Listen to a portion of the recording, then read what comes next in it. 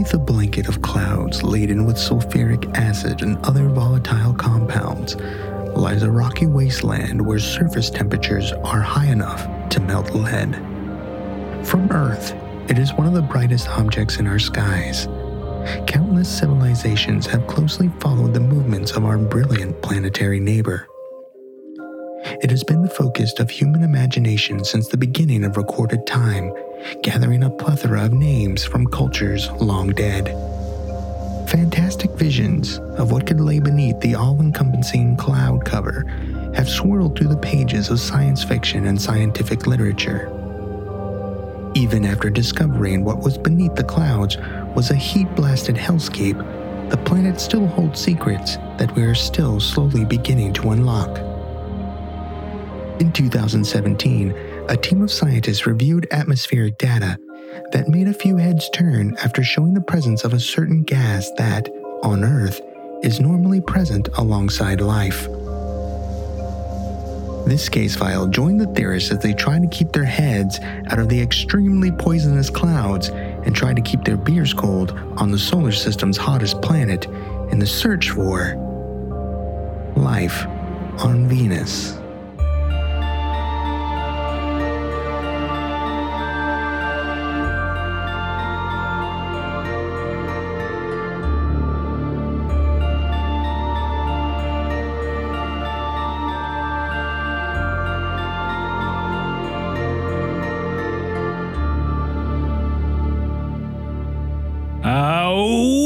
Welcome to Alien Theorists Theorizing, Case File 232, Life on Venus.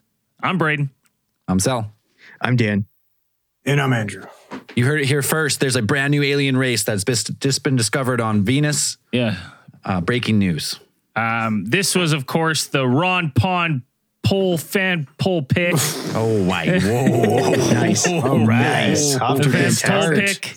Professional podcaster. So, once a month.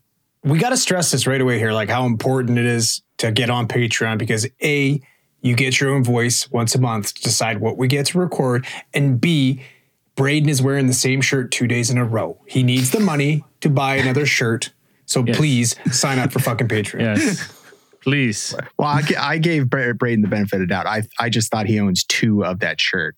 No way, Jose. No way. No. Not a chance. You guys know me too well. I'm pretty sure it's even just flipped inside out, so it's not as stinky. No, it's just hanging on the back of I just took it off and hung it on the back of the chair. After last night. A bit.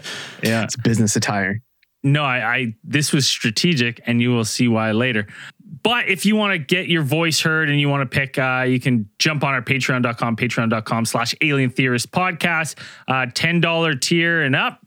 Get your voice heard and dictate where the show goes. We give you a range of topics to choose from, and the highest vote gets the last case file of the month. And this month, it is Life on Venus. So if it sucks, it's on you, the fans. It's your fault. Choose your own adventure. Hopefully you chose right. It usually comes down actually pretty close. Like I post 3 topics every month and to choose from in the poll, and then it's usually like 2 of them come out pretty close. Like it's within like 4 or 5 votes. So like, just so you know, if you're not on Patreon, like those 4 or 5 votes, they count. Like every vote counts, unlike some democracies. Yeah. Every vote does count here. And no voter fraud on Patreon. The interesting thing about Life on Venus is because forever, we just were basically gave Venus the cold shoulder. We're like, nothing could live on that fucking hellscape, that, goddamn hellfire acid planet. And then in, 2020? Or was it 2019 where they were like... 2017 was when stuff started shaping up, and then they made the announcement in 2000, I think it would have been 18? No, I think it was even later than that because we talked about it on Space News a couple of years ago. That's what I thought too, yeah. And basically there's, they're like, wow, there's... there might be life in the atmosphere of Venus. We'll get to it as we go farther on, but if you remember from a couple of years ago, phosphine gas, which on Earth can be a signal of penguins. Space penguins. Well, I can't remember. Was Venusian penguins. It was basically it's the amount of phosphine gas, though, right? Because there could be phosphine gas from like volcanoes and that type of shit. But Right. So, phosphine is a type of gas which has a extraordinarily short kind of shelf life. Like once it's exposed to oxygen, sunlight, those kinds of elements and stuff, it will degrade super fast. But during some reviewing of some of the data that we've collected on Venus over the years, a team of scientists went through it all, and they found that there seems to be a larger amount of phosphine gas present in the atmosphere of Venus that could potentially point towards there being some type of life on there. So we'll get to it. We'll get more into it as we go along. But okay, we'll get more into it. That we did touch on space news, and we're going to get to it. But Venus, I mean, quick fact about Venus: 1 day is longer than one Venusian year. Isn't that crazy? It does not move. It's very slow. It just fucking barely turns. Yeah, the worst fucking Monday in existence. well, like a complete revolution is what it's 200 Mondays. Am I right? You said that 367 times in the last couple of days. Fuck you. 243 days. Earth days. Yeah, and then a year is 224 or 223. It's been Monday for 200 days. Is that so? Does that make it kind of like a fucking? Because basically, it's going backwards. Essentially, is it like the Benjamin Button planet? Do you go there and just get younger? It's a good question. It's because it also it's the only planet that doesn't rotate clockwise. Yeah, it's weird. So they think that sometime in its history it got knocked and it flipped around, like flipped upside down, and now it rotates the other way. Yeah. So if we go by Superman, Superman rules, maybe Superman accidentally fucked that planet up, and he that was the trial. That was the see if it works. Lois died on that planet. Spoiler. Yeah, it's crazy. Super long days, the worst Monday morning in existence. Surface piss and acid rain. Rain, sulfuric clouds, mainly carbon dioxide atmosphere, surface temperatures of like 450 plus degrees Celsius. Just see somebody just like burning away, on the ground, and then an alien pops up and says, "This guy's got a case of the Mondays, eh?" Yeah. Mondays, am I right? High five. Oh no, your skin's melting. Venusian Dilbert. Yeah. But all these things we know about Venus now, we didn't know for a long time. So there was a lot of cool theories about potential life on Venus, and that's pretty much what this case file is going to be about. Yeah. Like Braden said, recently, and I'm probably like in the last couple of decades, our interest in Venus has cooled, but over the period of human history, recorded human history, Venus has been very influential in the kind of cultures around the world, because it actually it's a fairly interesting astral body, like the way it behaves in our night sky and our sometimes the morning sky. A morning star, baby. Yeah, people have always taken an interest in it. That it's always kind of been up there, and it's the second brightest object in our sky, next to the Polaris. So you have because the movements of Venus appear to be discontinuous. So it appears sometimes because of its proximity to the sun, it will actually, for days at a time, it would seem to disappear and then reappear on the horizon. So some cultures actually believe that it wasn't a single entity, but two. And so idiots. I think so you always had like there's this cool duality between it. Like this is where you get like Braden said, you had the morning star or the light bringer. So sometimes when it would rise in the morning, it'd be in the morning on the horizon. It would be Lucifer, and then Vesper it'd be its evening aspect. According to the ancient Romans. Now, Venus and Jupiter were actually the first two planets to be observed with telescopes. Galileo used his early telescope to actually discover that Venus had phases just like our moon does. And then that proved that it was actually spherical and it was located closer to the sun than Earth was. Was he burned at the stake the same way as like Copernicus or whatever those other dudes who said? He had to I believe he had to recant his thing. They had him recant his statements, because it was him. There was Copernicus, and there was another dude, Tycho Tychonic or something. They Tycho, both had Tycho Brahe. something like that. I'm trying to remember astronomy 101 class, but they both said that because religion would have you believe that everything revolved around Earth. And when people made these or presented these new scientific claims that no, perhaps actually we'd go around the sun, and that's why we see phases of Venus and the like. They're like, you shall die. Are you sure? As they're lighting the fucking cross. Yeah. Are you sure about that? Sure? Would you like one final Straight to chance? jail. Because you're about to have a case of the Mondays real quick, buddy. So the early telescopes that we had access to were, the basic, very optical telescopes, just bending light through a couple lenses and kind of what the human eye could see. That was all the information that you could gather by looking at some of these. That wasn't the earliest telescope, Dan. You're forgetting about this one. Right. The old hand over the eye trick. Yeah. Zoom Everyone in, knows that enhances. focus a bit. Double lens. Yeah. Okay. Yeah.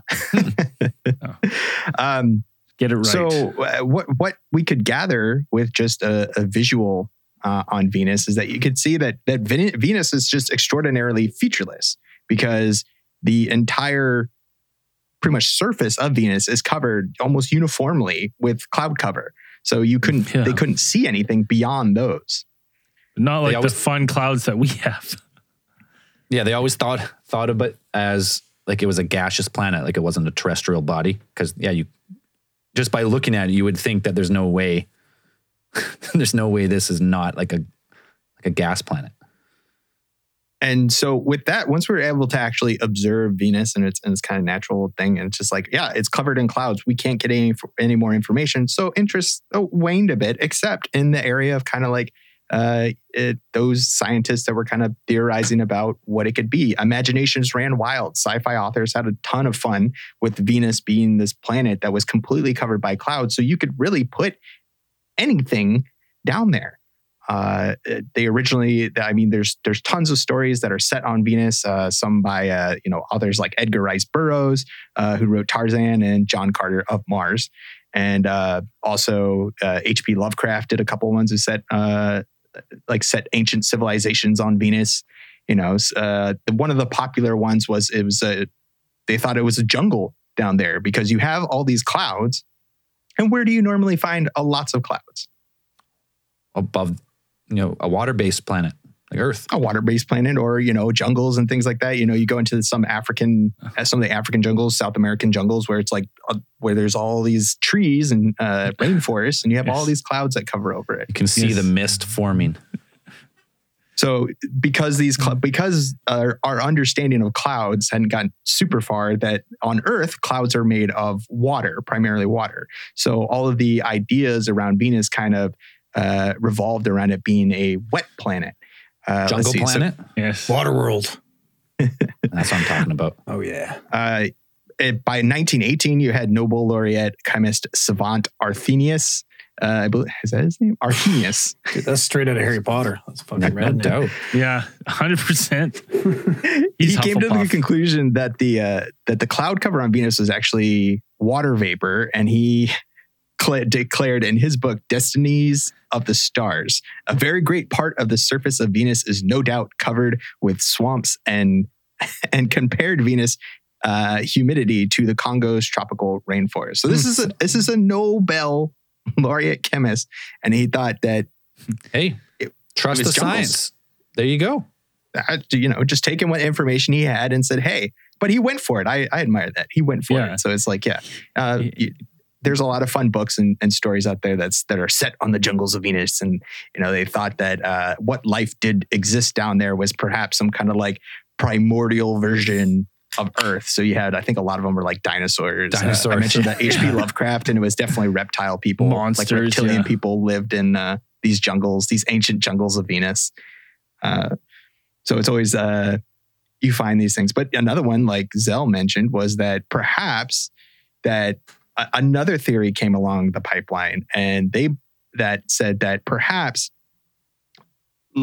since there were jungles, there had to be these large land masses. But a contending theory said that these large land masses that would support jungles couldn't exist because they would have generated atmospheric updrafts that would have broken up the planet's cloud cover. So if you had all these things, it would have just like, you wouldn't have the uniform cloud cover that over the whole planet. Venus We would see presented. some breakage of it where the updrafts definitely pushed up. Like, yeah, if you had those continents with jungles and stuff, you would have most likely a similar, like we have like the jet stream, which like, circulates heat from the equator upwards and around. And like, the clouds are continuously changing. But on Venus, it seems like it's just solid, dense cloud. Yeah, so they're like, Savante, you idiot. There's no chance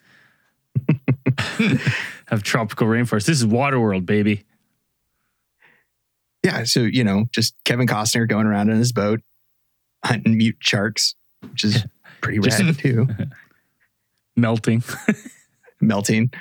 So it wouldn't actually be until the 1960s and 70s when radar imaging was used in a large amount and actually revealed what Venus had underneath her clouds. You had these rough surfaces and that it was actually solid. Like Zell said, this pretty much proved that Venus had a rocky surface. It wasn't a gas giant, it wasn't a gas planet. It was a solid rock ball covered in a body. sulfuric acid. Yeah. Because we were able to take we didn't have any direct samples of the clouds on Venus. We couldn't send anything there, and I don't think we've never had a probe that's been able to go there and take physical samples of the clouds and return.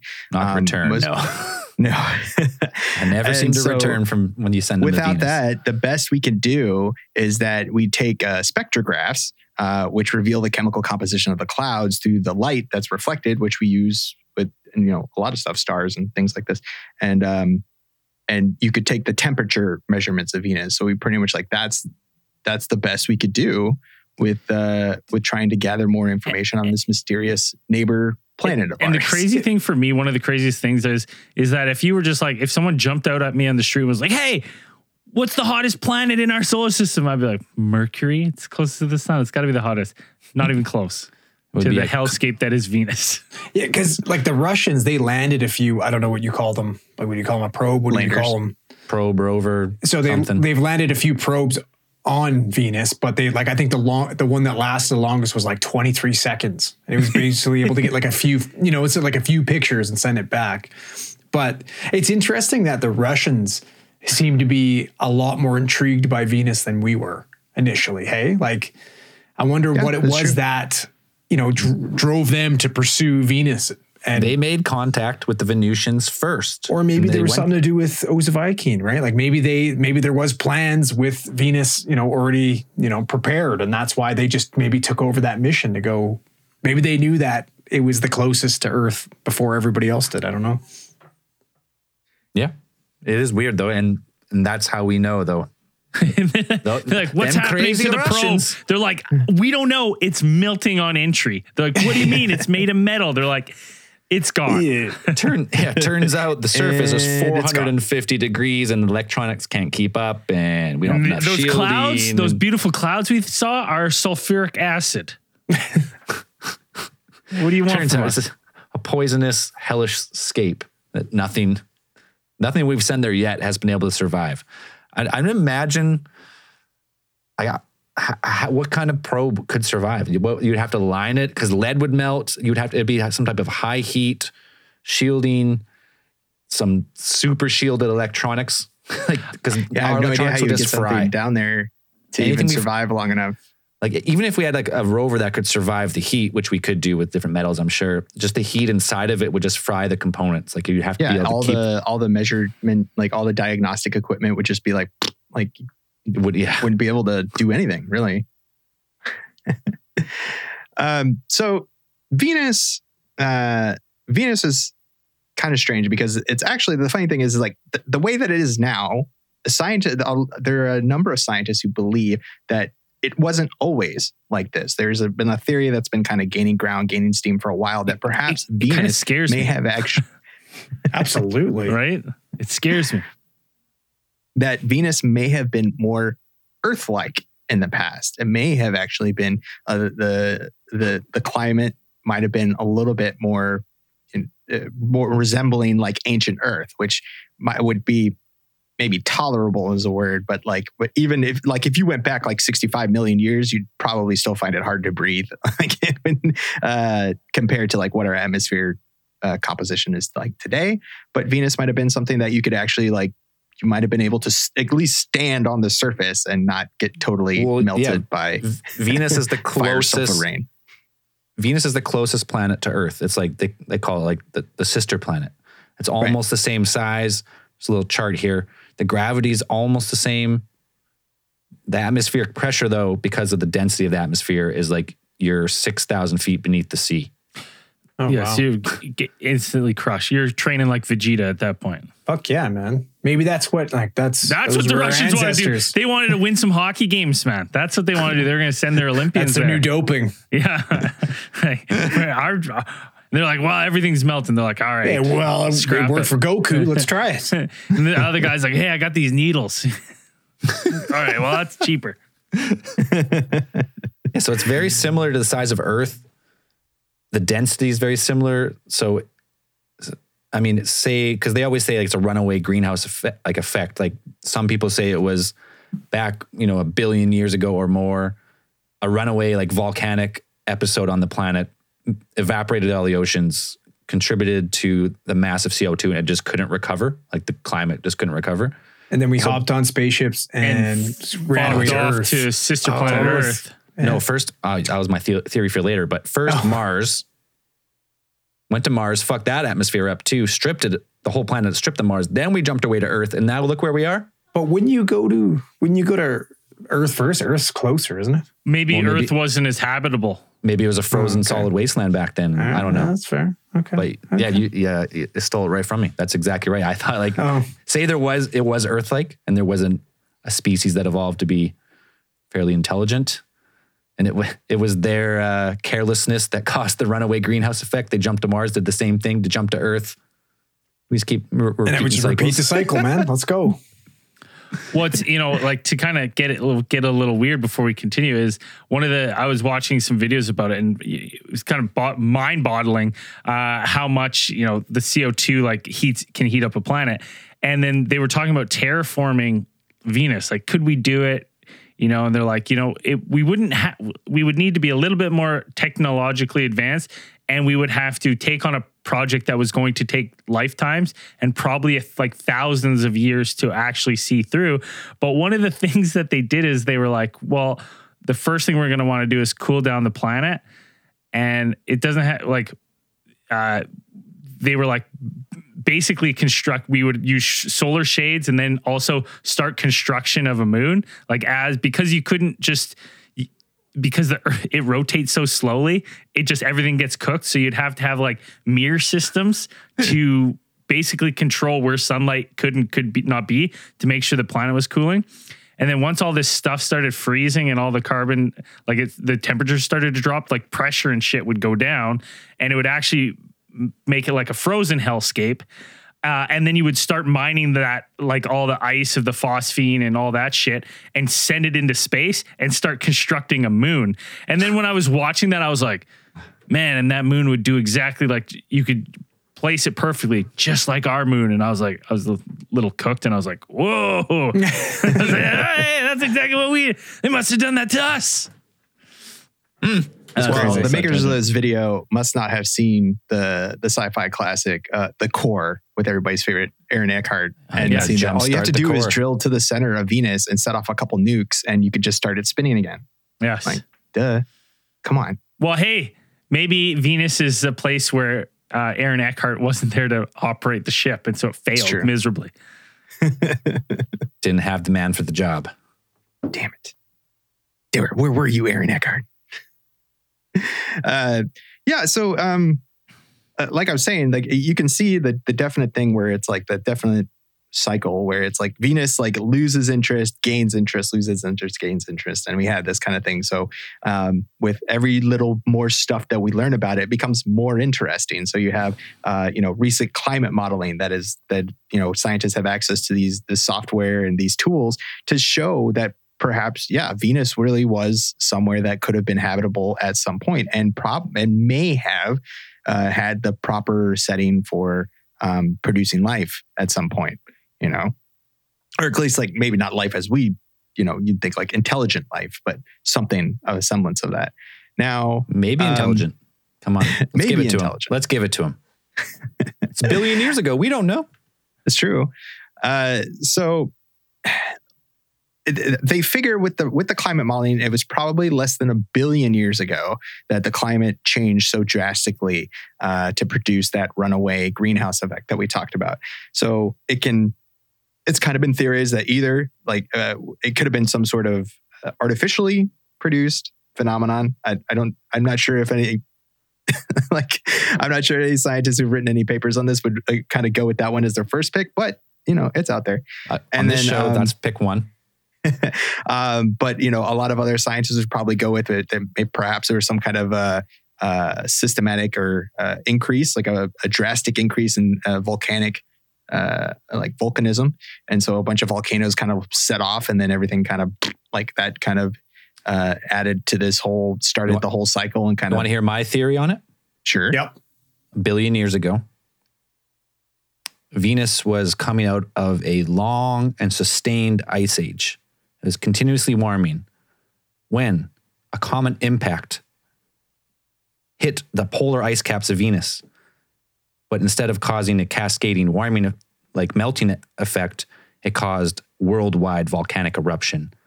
So what I'm saying here is this is Venus's younger Dryas. It's the younger Venus. That's the younger Venus. Younger Venus. 1 billion years ago was a different asteroid, you know, plume. Maybe it was the same one. It skipped off. Came back a billion years later to finish us off. But I'm thinking that's what's happened here. I mean, it makes sense. If I call my buddy Graham Hancock, I'm sure he'll agree with me. Oh, I'm sure he will. Get him on the line. I'm going to co-write a book. Get the red phone. Get him on the red phone.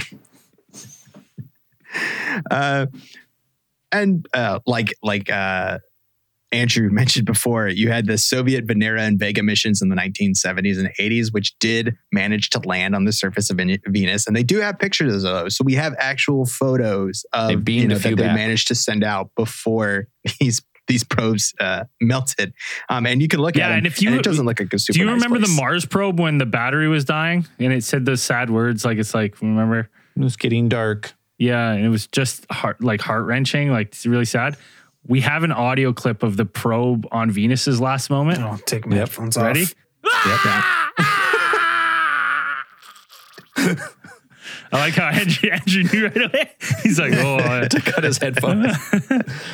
It just boiled from the inside. And he's about to boil my fucking brain from the inside. But scientists have used these climate models and things that they've had of Venus to kind of help us figure out, or at least have some sort of comparison with what's happening on Earth. Of course, they're drastically different, and Earth is not a complete hellhole at this point. Seems to be heading that way, but slowly, maybe. And you have all these kinds of. We have a lot of more information than we did before. Like we said, so we had NASA's Magellan spacecraft, which visited Venus in the early 1990s, which used radar to actually see through the dense clouds that cover the surface. And it gave us a lot more detailed images of about 98% of Venus's surface. And so there was a team of geophysicists recently, which I found something kind of interesting, is that they put together a little study to search for geological evidence of the climate change event that happened on Venus. And this led them to actually focus on these really old types of rocks on Venus, like the oldest type of rocks, and they called them tesserae, which apparently have a very complex appearance that suggests a long and complicated geological history on the surface of Venus. Yeah, of getting just melted and crushed by unbelievable pressure. Right. But what they found was super interesting is that their research demonstrated that some of the younger lava flows on the surface and surrounding the volcanic plains had actually filled in the valleys in the margins of this tesserae. And when they looked at these, they said that, and they compared to kind of similar structures on Earth, they found that these places perhaps had flowing water at some point. Like these lava flows had followed actual like riverbeds, like ancient riverbeds. So Oh, perhaps cool. that showed them that there has perhaps been water, liquid water, It's hard to tell if it's water, right? It's liquid something. liquid something. But these I guess these lava flows and these lavas, were filling in these gaps in these tesserae and just being like, when you look at Earth, you're like, this is where flowing water goes. These look very similar to that. So that was one thing that they kind of found. That was a kind of a cool study from a couple of years ago. But the most recent events is something a little bit different. So it's like, not only is it just like Mars or like on the moon where it's like, yeah, there's water up there, but maybe there's never been life. We have a little bit, we talked about it before and we can kind of get into it now, after a break. Aliens. Aliens right after the break. Right after the break, aliens in the clouds of Mars or clouds of Venus. Both. Yeah. Clouds of all planets. That's where the aliens lurk. Clouds aren't real. Wake up, people. Wake up, sheeple. All right, we'll be right back. So now we're going to talk about clouds that aren't Aliens Yeah. in the clouds. real. Aliens living in the clouds. So you mean to Clouds tell are me this aliens. whole time Care Bears are aliens? I'll tell you something right now. They don't care. They did live in the clouds. That They did. God, that makes so much sense now. They You lived ever on seen Venus. a cloud that looks like a dog? That's what they want you to see. So Venus, like we said before, is a pretty strange place. It's totally uninhabitable to us, to humans. But the thing is that once you get above the surface and you get above the clouds, scientists estimate that you would actually be pretty habitable or to humans ourselves, where it's like if you get about at least 60 kilometers. I watched a whole season of the fucking Jetsons, man. It's nothing new here. They lived on Earth. Yeah, and above the clouds, because after we fucked up Earth. That's true. Oh man. When you look back at the Jetsons, you think about that. It's like, oh man, it's just like down on Earth. It's like where all the poor people live. And it's just probably some like Morlock looking fuckers. They say it's where and the they're all just Flintstones live. "Ah." It's the same universe. All the That's cavemen right, they live on met. the That's true. fucking Yeah, Earth. I've heard that one Yeah. too. I've heard that theory. They had a crossover. Yeah. No, because they had a Jetsons Yeah. Flintstones thing and they went back in time. Yeah. There's a Jetsons Flintstone crossover. Cool. So conditions in the atmosphere about 60 kilometers above the ground are actually, you have temperatures here and pressure that are much closer to Earth. And so astronomers and space scientists have long gathered evidence that something strange is occurring in this region of the Venusian atmosphere. So Just like a tropical paradise in the sky. well, maybe. Perhaps. Well, I mean, that's what they said. It's like, it would probably be like the atmosphere and the conditions would be a lot similar to some of the tropical areas here on Earth. Like you could just essentially, you make boats made of giant blimps just that would float on the, the Updrafts. clouds are fairly dense and you could just kind of float on there. You have these Not giant only are the floating clouds islands. dense, like super dense, they are like the wind speeds are constant on Venus. Like the higher up you go in the atmosphere, like the faster the winds move. So like a balloon would work, or theorizing if you had, say the whatever species was there got advanced enough, they recognized the climate change, that it's starting to spin, like the wind is starting to pick up, the atmosphere is thickening, they can't breathe anymore. You would make like a fortress with wings and anchor it to the ground, and you could just float above the surface. Well, until your tether melted.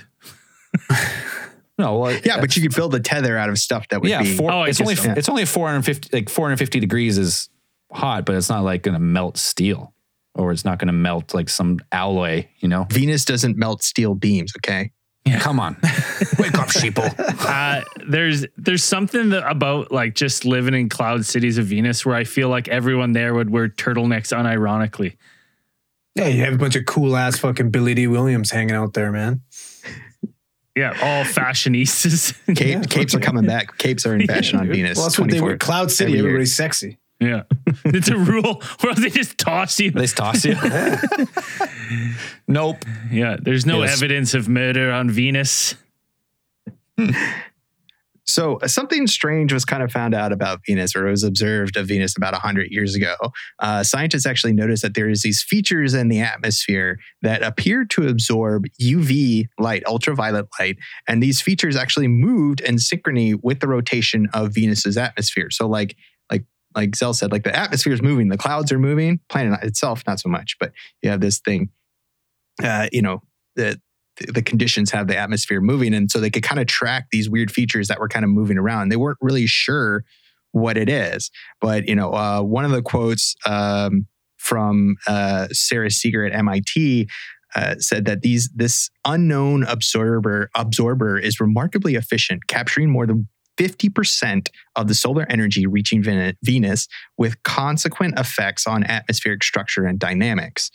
And she's one of the principal investigators of this phenomenon. Now, Earth, surprisingly enough, has a similar anomalous absorbance, what that's commonly referred to as the red edge, which is a fucking sweet name. Dope name. Oh, the red edge. That comes about because light is reflected from the Earth's surface, tends to be absorbed strongly in the red part of the spectrum. And this phenomenon is actually the result of photosynthesis on the surface. So, quote saying that the spectral characteristics of the Venus clouds, including the strong UV absorption, are consistent with the spectrum of certain types of terrestrial bacteria. Photosynthesizing up there. Photosynthesizing. I knew I should have paid attention to grade 8 science. That's when I remember that word, but something to do with plants, right? Yeah, that's what plants It's true, yes. It's the process in which plants utilize sunlight to produce. When you get a degree and take a picture of plants, right? Yes. Is that what that is? It is, yeah. That's exactly it. All right, perfect. Well, I think pretty much what we just discovered here is if we can find out what this unknown absorber is, we've solved the energy crisis for planet Earth. 50% solar power? That's a pretty efficient solar power right there. Big chunk. Now, the Float next them up kind in the of atmosphere. So another weird thing about that's Venus, to power all the Venusian sweatshops for all their high fashion. yeah, that's all the cape factories.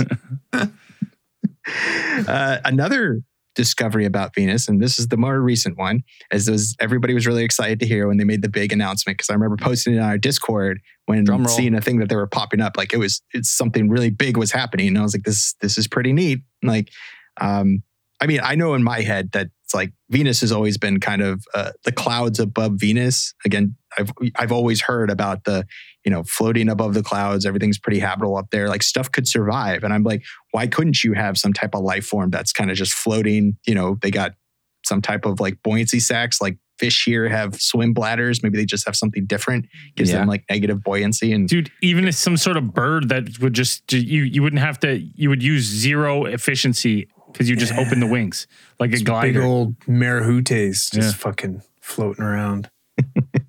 Giant golden eagles. Yeah. A couple little meese. Well, I imagine I imagine they'd be super slender, right? Because you wouldn't have to be big and powerful to like flap because of the wind speed. You would just glide the entire time. Yeah, they'd be like the mythological rock that's like, it's a giant bird with no feet, just wings, just floats around. And then they just, as they age, they just fucking crash and melt into the clouds. It's Icarus style. Yeah. The Venus Phoenix. Yeah, sounds pretty fucking never rad. to rise again.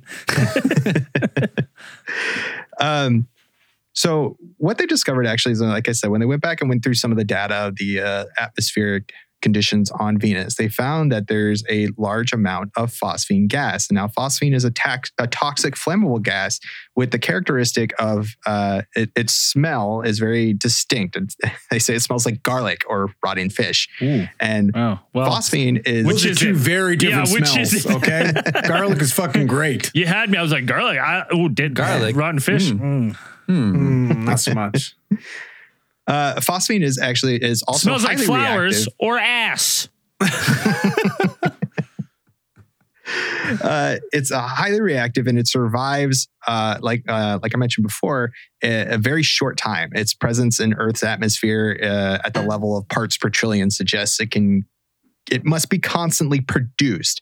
In this case, on Earth, it's by anaerobic bacteria that produce stuff without oxygen. But it's like it's constantly going on Earth, so therefore we have phosphine gas in our atmosphere. It's in detectable amounts. So I'm wondering Fun if fact, maybe I'm wondering if maybe when it's in Gatorade, it smells like garlic, and when it's not, it smells like stinky ass fish. I hear you. Does that make sense? Depending which, yeah, okay, I got you. Okay. Fun fact also about phosphine. Walter White does it when he gets abducted in Breaking Bad, like episode 2, to escape the trailer. He throws he makes phosphine gas and then runs out and they die in the trailer. Oh, it's shit. super poisonous. Immediately poisonous to the respiratory system. Yeah, in large amounts, of large enough amounts. He like threw it into the water and it reacted and made the puff of smoke. He jumped out. They inhaled it. They're toast. There you go. Chemistry's cool, kids. So what you're saying is Walter White's from Venus. Yes. Inner story. I haven't seen the end of that Breaking Bad, series. but I assume that's the ending. He gets right? picked goes up. back. He Yeah. gets picked up. Off he goes. Yeah. I guess that's where you learn how to make the perfect meth is on Venus. That makes sense. So now in 2017, when they were gathering all this data and they made their announcement in 2020, big announcement that came out here, you had Jane Greaves at the head from the University of Cardiff. And she went through all of her colleagues, like before they made this announcement. Like I said, they started finding stuff in 2017. And there's a couple of good articles about her kind of process that she went through, kind of going through this. And it's like when she looked at this data, she's like, there's no way. There's no way. This is something that could literally change everything. And so she ran this through a whole bunch of other scientists, like a team. She kind of gathered a bunch of people together who were, specialties in their fields, kind of putting together. It's like, could this be produced by something else besides, the stuff that we see here on Earth? Could it be a geophysical reaction? Could it be something that's the interaction with the organic chemicals in the clouds? Something else like this. Ran through all this data, but like when they got through all of this, at the end, there's still like the best explanation that they could kind of say it, Dan. Say it. They could put through is that there's a good chance that that there is life, something producing this phosphine gas on Venus. So that's the thing. There's a great movie montage moment of all of the like scientists getting the paper, like, oh, what is this? Yeah, okay, yeah, let's. Well, this can't be right. Like crunch numbers, shaking their papers around, doing circles. It had to be. Yeah, it had to be amazing. I assume it was really amazing and kind of flooring for her to kind of look at this. I imagine it's kind of the same reaction they had when they had the wow signal from SETI, and like they found that thing, they like circled it and like, that's weird. Or when I read a full sentence. Same. It's quite remarkable. Yeah. And so they so they went through all these things. So again, one of there's two kind of theories right now that they're still trying to run against each other. It's like, it could be life. Very possible. Something that we've seen on Earth, like it's very similar. And then the other contending theory is that perhaps it could possibly be some type of geologic reaction or something that's going on Venus that we've never seen before. So it's either something we've never seen before or it's something that we've seen before, but here on Earth. Well, we just went through the two. You said the one could be a terrestrial bacteria, so life in a way, right? Phosphine gas, possible life. All these skeptics trying to throw it away and just say it's some natural. We just don't know it's some natural phenomenon. Come on, just say it, everyone. Yeah. Well, it could be something we've never seen before. Either prospect to me, yes, life is super cool, and I would love to see some type of weird. What about like jellyfish? Isn't it like Occam's razor though? Wouldn't that just make you kind of go towards there being life? Well, yeah, it could be. But it's like, science is like, you can't, there's always the 0.1% chance. And it's like, nothing's ever 100%, but So what you're saying is this is 99.9% aliens. Absolutely. Well, no. Unequivocal. That's what I heard. Slam the gavel. It's over. Case closed. There's fucking aliens on Venus. Whether that be single-celled aliens or super smart. Blue, hot, sexy lady aliens. That's the way Yeah. I picture it. High That's- fashion maybe. Venusians. On their cloud towers, There's blue, just sexy strutting aliens their stuff. for sure. Hey, It's like, there we got it. I mean, what we do know, the Venusian atmosphere contains oxygen, methane, in amounts that can't produced by blue sexy alien. They produce methane. They produce They probably methane. fucking reek. Just stink. It's not super fun. The amounts in which the atmosphere contains these elements, oxygen and methane, can't be easily explained, is what they're saying. So, and astronomers have recently found evidence of these unexpected amounts of phosphine. And also the presence of ammonia in the atmosphere is also important because that would actually neutralize the sulfuric acid that we talked about as contained within the clouds. So if this ammonia is present in such amounts that it's able to neutralize this would make it even more likely that there would be a survivable atmosphere there, like more habitable to life that is In the clouds. in the clouds, Well, similar to Earth. and to be honest, to me, I'm like, I when I look at this, and again, this might surprise everyone, but I'm not a scientist. What? But like, how many times where we're like, there's this volcano on Earth and it's so hot by these water jets. There's not a chance there could be any. It's so inhospitable to bacteria. life. We can't do it. And they're like, oh shit, there's little bacteria eating it, living it fine. And you're like, oh, okay. Life finds Shit. a way, baby. You're like, They're shit. living at 500 degrees. Yeah, and so when you say like, as soon as you say they're like, hey, Venus has like a Goldilocks zone of like pretty decent weather, like not even pretty harsh. I'm going, well, and we're seeing these like the signs that could be like, I'm like, I'll make the leap. That's pretty easy for me to make the leap and say, well, then I would say there's some sort of microbial life in the fucking skies of Venus. Like that's easy peasy. At the very least. Very Microbial. least. It's, at the very- it could be very microbial most- life. It could be something else. I think I sexy kind of aliens. saw. Blue, Blue, sexies. sexy lady aliens. I'm Who telling was you. the? What were those fucking aliens that Corey Good, the blue? The mantis Nordics? No, he called them I think he called them the avians. Actually, the blue avians. That's what they were. Blue avians. Corey Good, the guy he was the secret space program dude, the first guy at least. He said, "Hey, blue sexy aliens." people. telling Aliens, you, they were boys. bird people. I think actually in one of his interviews he did call them attractive. He must have. So Weird. I think he's seen them. Objectively attractive aliens. I mean, I guess I don't know. If you got to think for birds, Oh, they'd be so suppose. snotty to us. So snobby. The birds, The Venusians. the blue avians. Yeah. why would they be snotty? I just think so. They'd be like looking down at us. Look at that Homo sapien. With his Walking pink skin, around, Yeah. walking around on the ground. Yeah. like an breathing oxygen. Yeah. Ugh, petty, disgusting. petty.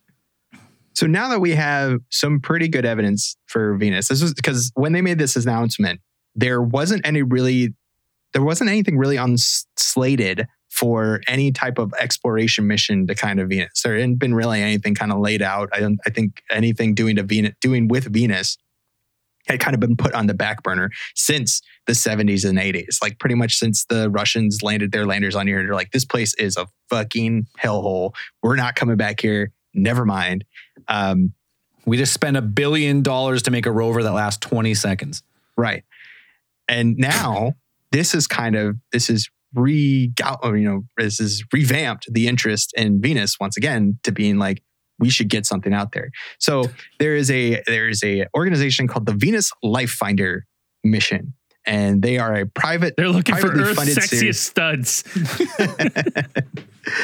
They're a privately funded series of focused missions to Venus that will take advantage of an opportunity for high risk, high reward science, which stands to Wow. possibly answer Wow. one of the Sound greatest pretty sexy scientific to me. mysteries. Yeah. That's fucking sexy. I mean, I'm reading between the lines here, Dan, but I think I know what they're looking for. Can you watch this on Netflix? Like, I think I've fucking seen this shit.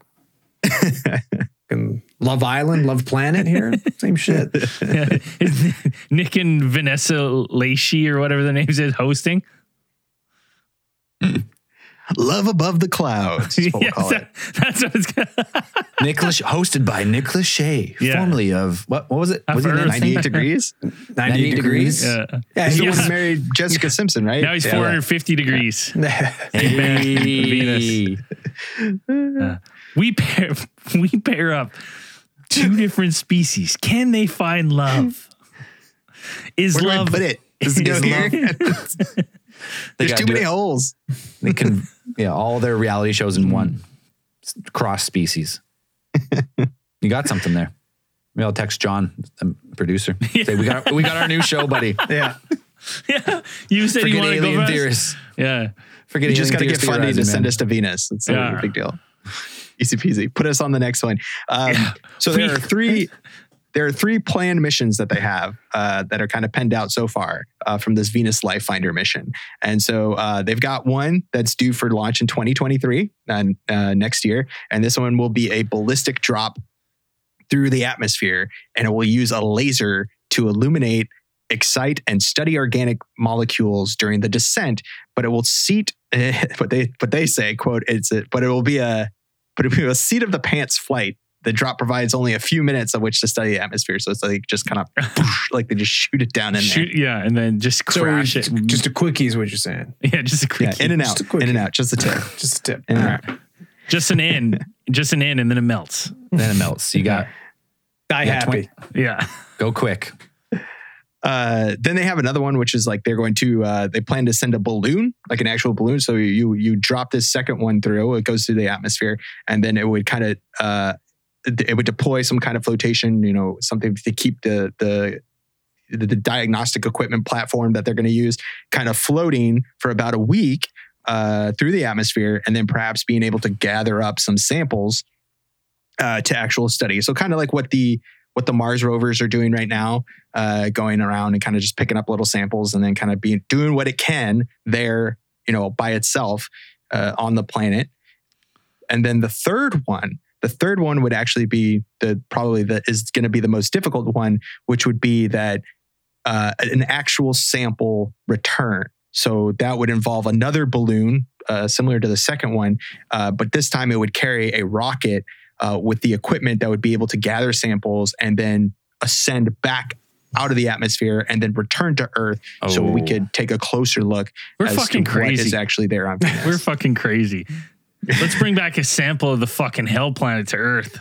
That's how we get That's what we should symbiotes, do. people. Yeah, that's how we Doom get started, symbiotes. people. Come on, man. Yeah, you drop it, you bring it back here, it escapes. It's actually like we're just saying, like, oh, it's some new, something unobserved, unknown. It's some new molecule that's actually like predatory, and it just starts replicating itself and taking all over to all the atmosphere. And that was the are runaway. the clouds. They are the clouds. They are the clouds. That's what I'm talking about, Dan. Well, it's one of those things where you like think about how difficult life must be on a place like Venus. So like you'd have to have like where there's like habitable zones, these things must thrive, right? And have a short time to really grow and expand and do their thing. Then you bring it to Earth and they're just like, take over. It's like, we're gonna spread as fast as I can. What's that? What was that movie with the aliens back in the day? And it had David Duchovny, Evolution. Evolution. Yeah. That was the movie. And it all spreads. That's exactly what's going to happen. That's what I'm saying. Yeah. Don't do it. Careful. Don't fucking Careful do with it. that. Careful with that atmosphere, man. It's a contagious atmosphere. I think I remember I watched the whole announcement like back when they put it on YouTube or whatever, like when it went the live announcement, which was pretty cool. And of course, everyone's being like, "Oh, life on Venus. You're trying to ask a scientist like, so is there life?" And like, well, we don't know. And it's like, and then you have to ask a scientist. Always ask them if you want to know the weird stuff. Be like, can you speculate for us? always ask them that question, and then That's the they'll fun usually spot. get into the weird. That's when That's when fun. the fun starts, because you'll be like, can you speculate about what they would? And I think I remember one of them, it might have been the lead lady was talking about that, perhaps, just on speculation and kind of being like, perhaps it's some type of like a migratory organism or a group of organisms, or even like maybe like a giant one. I don't know. But that just kind of like they move with the clouds. Like they just follow the clouds, because what That's they what said they is they eat. saw the evidence of these patches, these large areas where like the UV light is being absorbed, but it moves with the planet. So it's like it's moving there. So there's something there Ghosts. that they're just kind of finding really weird. Shit. So it's Ghosts. like They'll go back. Ghosts Don't of go back. Venus, Yeah. Ghost Planet. sequel to the Ghosts of critically Mars. acclaimed Ghosts of Mars. That Natasha Hendricks. Did that have Natasha Hendricks? It had Ice Cube in it. Yeah. Ice-T. Are you sure? Was it Ice-T? Pretty sure. I thought it was Ice-T? Ice Cube too. I thought it was Ice Cube. Pretty sure it's Ice-T. Ghosts. Well, of- Ice-T was in Rick and Morty. Yes. No, it was Ice Cube. That's what I said. Was it Ice Cube? Yeah. Yeah, I said Ice Cube. I Oh, I it was I Ice-T. believed you. I didn't know anything. I thought it about was so Ice Cube too. Was it Natasha Hendricks or was it? Yeah. Yeah. Okay. Jason I got that part. Statham was in it too. Yeah, he was. That was his like early days. Yeah. Jay Stay. He was Sergeant Jericho. That's such a Interesting. fucking weird movie. It's such a crazy movie. I saw it because it had Ice Cube in it. That's why I remember. How sort of Ice-T? I got Natasha Hendricks right. 1 for 2. I'm all right. 1 for 2. Not bad. 50%. That's right in the remote viewing wheelhouse Yeah. there. It's good. Not 20, bad. between 20 and 80. I just want to go back to, because Danny, you said something about, just get a scientist to speculate. Mhm. So I would imagine, not being one myself and not having done the research, but like, Yeah, but you're also 500,000 years old. So you've seen a lot of shit. I've seen a lot of stuff. You're I've heard a lot of stuff. basically I've a never scientist. put in the work myself. But I would imagine if you were a career scientist, your job is to theorize and speculate, but you really only present what you can back up. Mhm. That would be an amazing podcast. You get like if you had the poll, if you had the clout to get the world's best scientist and be like, listen, here's the topic. We're going to straight theorizing. That would be fun. I mean, yeah. I mean, you can get people to. Scientists, they tend to like to speculate, and it's like if you get them within their thing, it's at least in like the higher. Whatever, well, they're super nerds, right? They're Right. obsessed with like the certain field, right? They're obsessed. Well, I mean, they're obsessed with their a certain field, but they only really present publicly what they can back up. But I would imagine because they're probably very imaginative people, just all day just thinking about all the wild possibilities it could be, and like trying to put together like, nah, I can't go that way, and eventually you have to settle with something with sound science. But yeah, I'd listen to that, but it'd be so fun. I also think you'd kind of find it interesting since, like I said, this discovery did not happen with just one person. Like it is a group of scientists. Like then they all kind of co-published the paper together, their findings and things like this. So it's like you kind of have to have this work through of like different, because they're all special. They're all specialists in their own field. Because you could be like, I mean, they can consider the possibilities. Like when they found the first kind of evidence of this presence of phosphine gas, they were still kind of being like, could there be some other reason for this? And then you send it to like a bunch of other people. But having scientists speculate about stuff is always pretty fun. Like I always try to, I wish you could find more papers on like xenobiology and stuff like this, but it's not like a real thing. I think Avi Loeb, remember we were talking to Avi Loeb about it, and he's What's back in the news xenobiology? Just about quickly, that. because I know what it is. I just need a quick refresher. So of like being xenobiology, like if you look it up, actually, a lot of people are like xenobiology it'll be like terrestrial organisms here on Earth, like invading other environments than are theirs or whatever. But like xenobiology would be like the search for life, like what life would be like on other planets. I don't know if there's a specific field for it, like off the top of my head, that it's being like, what could possibly survive, for like, what would life look like underneath Europa, like in Europa or something like that, in frozen oceans of Europa or in Enceladus or something. Right. Like what would that life look like? Would it be some kind of giant ice squid? Would it be tiny ice squids? Would it be medium-sized ice squids? I don't know. So those are the scientists I want to talk to then, the xenobiologists. Right. So you'd want to talk to somebody like that, or even just, I imagine you even want to talk to like a biologist that studies deep sea life, for those types of things. Like I talked to a scientist that does like a that is polar the one exploration. That is one of the craziest things about like Earth science is we don't really know a lot about the deeps of the ocean. Like we haven't really explored that much. Yeah, because they're super fucking creepy. Like, it's like almost harder to go to those depths than it is go to space now, right? Because now we got the reusable rockets and it's much cheaper. And to go that deep, well, you pretty much have to send drones, or it's like really hard to send humans that deep. There's only They been can't like stay down there for a long time, really. Well, yeah, there's only been a Yeah. handful of people who actually made it down the like Marianas Trench, and you only get to explore like a small portion of it. James Cameron. He would too, motherfucker. It's just, we have so many here on life here on Earth, Life. the variety of life on Earth is always amazing to think about if you actually think about it. Like if you think about what there's stuff that lives on the top of mountains and there's things that live down in the bottom of the oceans, and they are all very extremely different. And if you go back even, into the fossil record, you'll find we're constantly finding new types of organisms. I'm not talking about just dinosaurs, but actually like invertebrates and stuff that look fucking weird. And like scientists are like, I have no idea how this thing functioned. I don't know. There's nothing like this that I've ever seen before here. There's some type of analogs that we have in today's insects or crustaceans, but who knows? Like it survived in the oceans with no eyeballs, but it was walking around with little crab hands. Like, I don't know. Like, fuck. Little Zoidberg.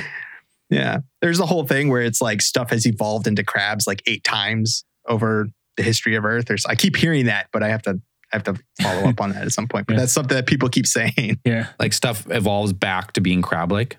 Yeah. There's something that happens. You either die or you live long enough to turn back into a crab. Why? It's the ideal life form. True. And like with Venus, I love that thought process of like that runaway greenhouse gas effect. Maybe it was started by some sort of advanced civilization, right? Because that thing, you get to a tipping point where it just becomes uncontrollable, right? And then it takes off, and then it creates that hellscape. Or you had something, like you had something set it off. Like it was already pretty bad, and then it was like, oh shit, they drilled too far, and the Balrogs. I think that there's potentially like it could have been an impact of some sort, because that's because that's what's caused it to fucking slow down or go off kilter and or rotate as slowly as it does, right? Yeah, I mean, because if the planet had been relatively stable for, let's say, 3 billion years, and then 1 billion years ago, something tipped it where the volcanism took off at an unprecedented pace, or, like whatever the event, like some massive solar flare evaporated the ocean, the oceans scorched the earth, wiped the atmosphere, and they can never recover.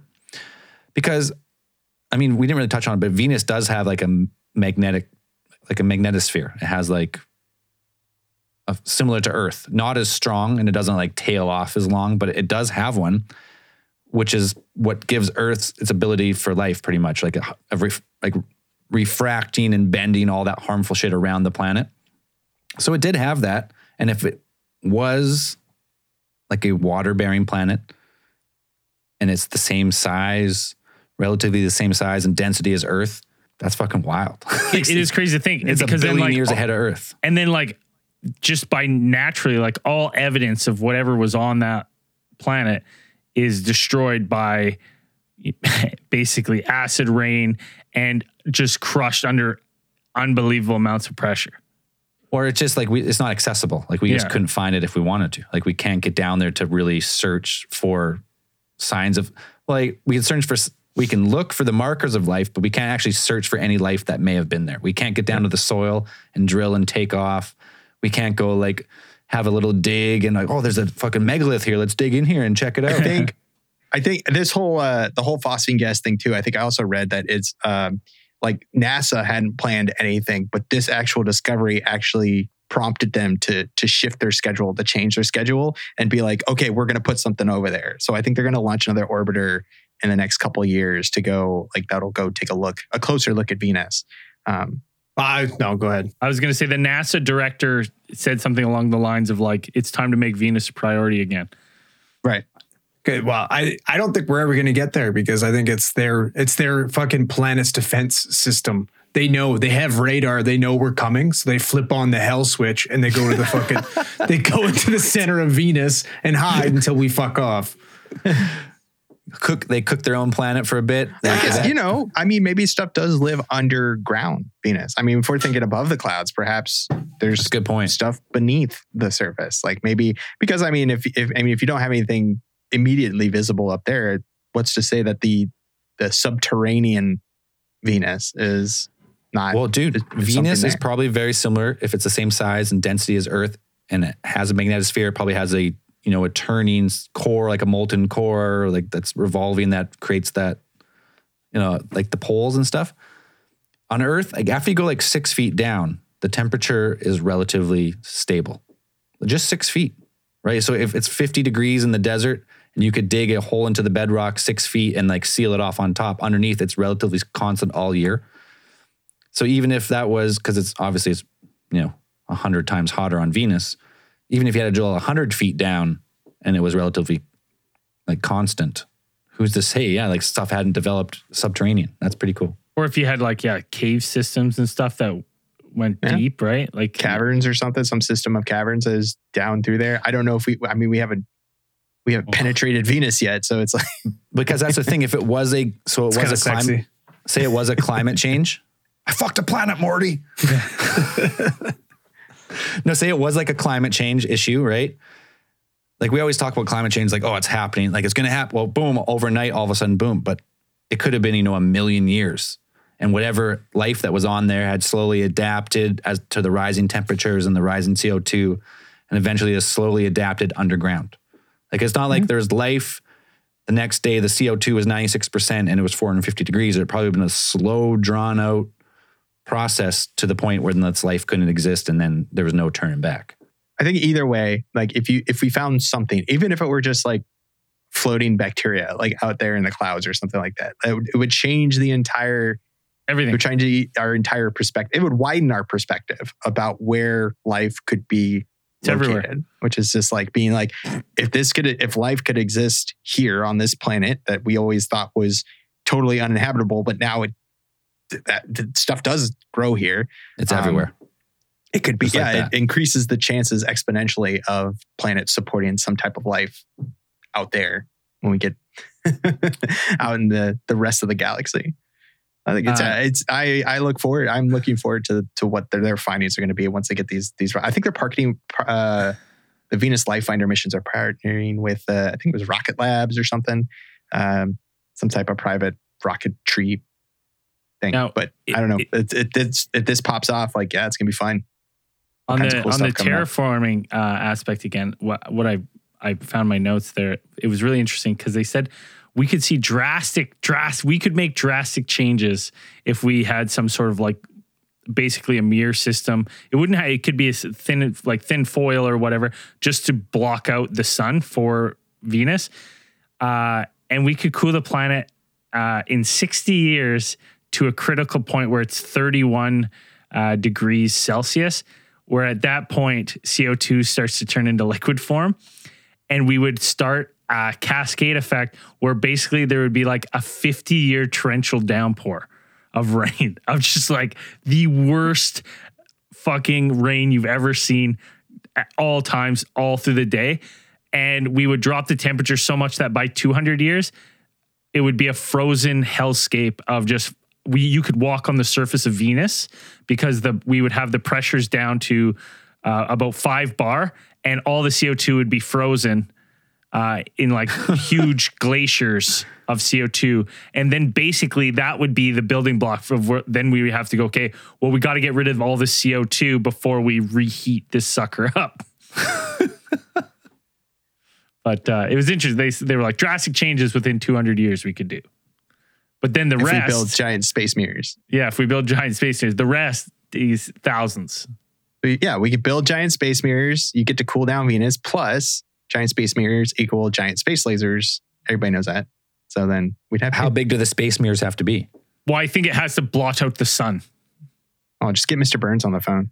Well, I guess if to blot out the sun, it'd have to be, well, I mean, you have to do the little triangulation, but it would have to be a massive disk, but like, 100,000 kilometers from A lot of Venus. space mirrors. Well, and it couldn't be just a disc. It would have to be like spheres broken up into like a cone. Disco balls, a giant disco basically, ball. because I can't remember. I can't remember why there was a certain reason why. Well, yeah, you wouldn't have to block out all the sun, but you have to decrease the energy enough to start really changing stuff. Yeah. Whatever, giant disco balls on Venus. Sign me up. Sounds rad. Yeah. Yeah. Yeah, we had you a blue sexy alien, Dan. Don't lie. I mean, we're sending, you got giant disco balls, you got lasers shooting into the cloud. Sounds like a recipe for a fucking rad ass party. Yeah, it sounds like fucking Intergalactic Studio 54, man. Yeah. Blimp City. That's the other interesting thing is that you could you could have like a mobile like base on Venus, like a research facility that was, like we said, just propelled, like where you could study and do these things while we were terraforming a planet or trying to. I think that's one of the things like they've said before, it's like potentially you could just have, I mean, even right now, just thinking in the immediate future, you could perhaps field a type of like research platform that could potentially be staffed by humans that would just kind of float on the clouds above Venus. I think they're still trying to figure out a way to kind of mitigate the effect of sulfuric acid and that kind of degradation the stress that would put on the materials. I got it. But I got it. I just had a thought. So if the atmosphere is so dense, and we talked about the wind speeds are constant, have you ever seen those prototypes of like some type of like carbon nanotube tower to space? Yeah. So instead of building a tower from space to the surface, I was thinking the same thing. You have a massive ship with the wingspan, the right ratio to be able to maintain it, and then you attach a carbon nanotube out into space, and you have a space station that is just orbiting attached to this fucking. And that's a great idea because the lasting effects of zero gravity are so harmful on humans. So that way you could, while you were doing this research, for the majority of the time, you could have you could live on the station that's in where the gravity is, right? So you're not getting fucked up by the zero gravity. So are you talking from nanotube from surface to the atmosphere? No, I'm talking from atmosphere to space. To space. And then so you get a spaceship, right? You take your name your spacecraft. You dock it at the space station, the carbon nanotube. You elevator down to the atmosphere platform, and then you live there for whatever time is better for human existence than living in space. Go back up, off you go. And I don't think you wouldn't use a lot of energy to get the rotation because Venus doesn't rotate very fast or as fast. But it's windy as fuck. Yeah, I guess so. Oh yeah. But once the tube is straight and it's got the tension on it and it's in space and in the clouds, it should be fine. It should be fine. I mean, the tube's got to probably be like fucking 100 kilometers long or something. But hey, if we got Elon Musk's resources, we can do whatever we want. Man, just single-handedly bought Twitter. Okay. Yeah. $44 billion. No big deal. Wow. But anyways, a lot of cool theories about Venus. I mean, the speculation can run wild because they think 1 billion years ago, this greenhouse, whatever caused it, it ran away and there's no getting it back except if you could build a massive array of space mirrors. And there's perhaps we have good evidence to support something. I mean, something weird is happening on Venus. We just don't know what it is. There's alien life. There's not enough evidence to fully admit it. And it's sexy and blue. They just don't want to admit it yet. They need is it more blue evidence. because of the lack of oxygen? No, it just increases the sexiness. Everyone there's just always choking themselves just a little bit. Little cyanotic. Auto asphyxiation at all times on Venus. I guess it would be blue or green. If they said that it's absorbing all the light on like the UV spectrum and like the red area. If it's absorbing those things, like it would appear, technically it would probably appear blue or like green. Perhaps. Maybe that's it. I'm going to be so disappointed when they're like, it's some blue-green sky algae. That'd still be cool. That's still cool. That's amazing. Still cool, yeah. That's still life. And if life exists there in that form, like in that like simplistic form, chances of existing on the moons of Jupiter or Saturn or in other solar systems just goes through the roof. And like Europa or something like where there's, liquid water. Yeah. Maybe that is the event that we talked about all these ET cases now, these UFOs, the alien visitation, the abductions. Maybe for these ET species who's been visiting, or they're the scientists on Earth, they're just waiting for us to find it in our own solar system. So when they come out and be like, we found it there, and now actually there is sentient, super intelligent life forms. Yeah. It's everywhere. congratulations. Welcome to the Galactic Federation. Yeah. Here's your badge and your mop. Here's your t-shirt. Yeah, you your start at the polo. bottom. You got to work your way up the ladder. Maybe that's it. Fridays are casual Fridays. Anyway, it's fun. It's fun to, it's fun to look into different planets in our solar system. It's Life could be surprisingly- right here. We don't have to. It could be maybe we don't have to go that right far. here. Doesn't have to be another dimension or another galaxy or another solar system. Could just be next door. Still plenty of stuff here to learn here in our own solar system. Sexy blue aliens Sexy await solar system. just one planet over. That's it. I've heard enough. All right. This week's Theorite of the Week. I got to give it to Jessica Silver Lotus on Discord for sending me. Let's pull it up here. My daughter has not been sleeping very well lately. Not very well at all. But she sent this book, Squatchy's Adventure from A to Z. You start reading to her, instantly to sleep. So I got to thank you for that. We got the Hool, the Basilisk. It goes through all cryptids A to Z, or A to Z if you're south of the border. And the last one is actually Zeltron, surprisingly. I didn't even know I was in the book, but They know. they know, I guess. So this week's Theory of the Week, Jessica Silver Lotus, thank you very much for sending Cheers. that in. You don't have to send us stuff to get Theory of the Week, but when people do, It helps. and you heard it at the start of the episode, you're going to hear it again. So just sit right there and listen up. If you're not supporting the show, you know where to go by now. AlienTheorist.com. To hell. Go straight to Venus. You're not supporting the show. You know what you get. A week early to all the case files, cosmic channels, bonus stuff, blah, blah, blah. Discord access. We appreciate all the support.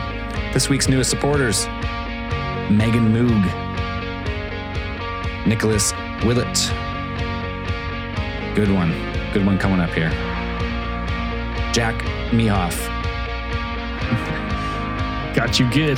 Got you good, fucker. Got him. John Wantland, Alex Richmond, Chris Backus, Kishan Underwood, Creamy Torium. That's a good one.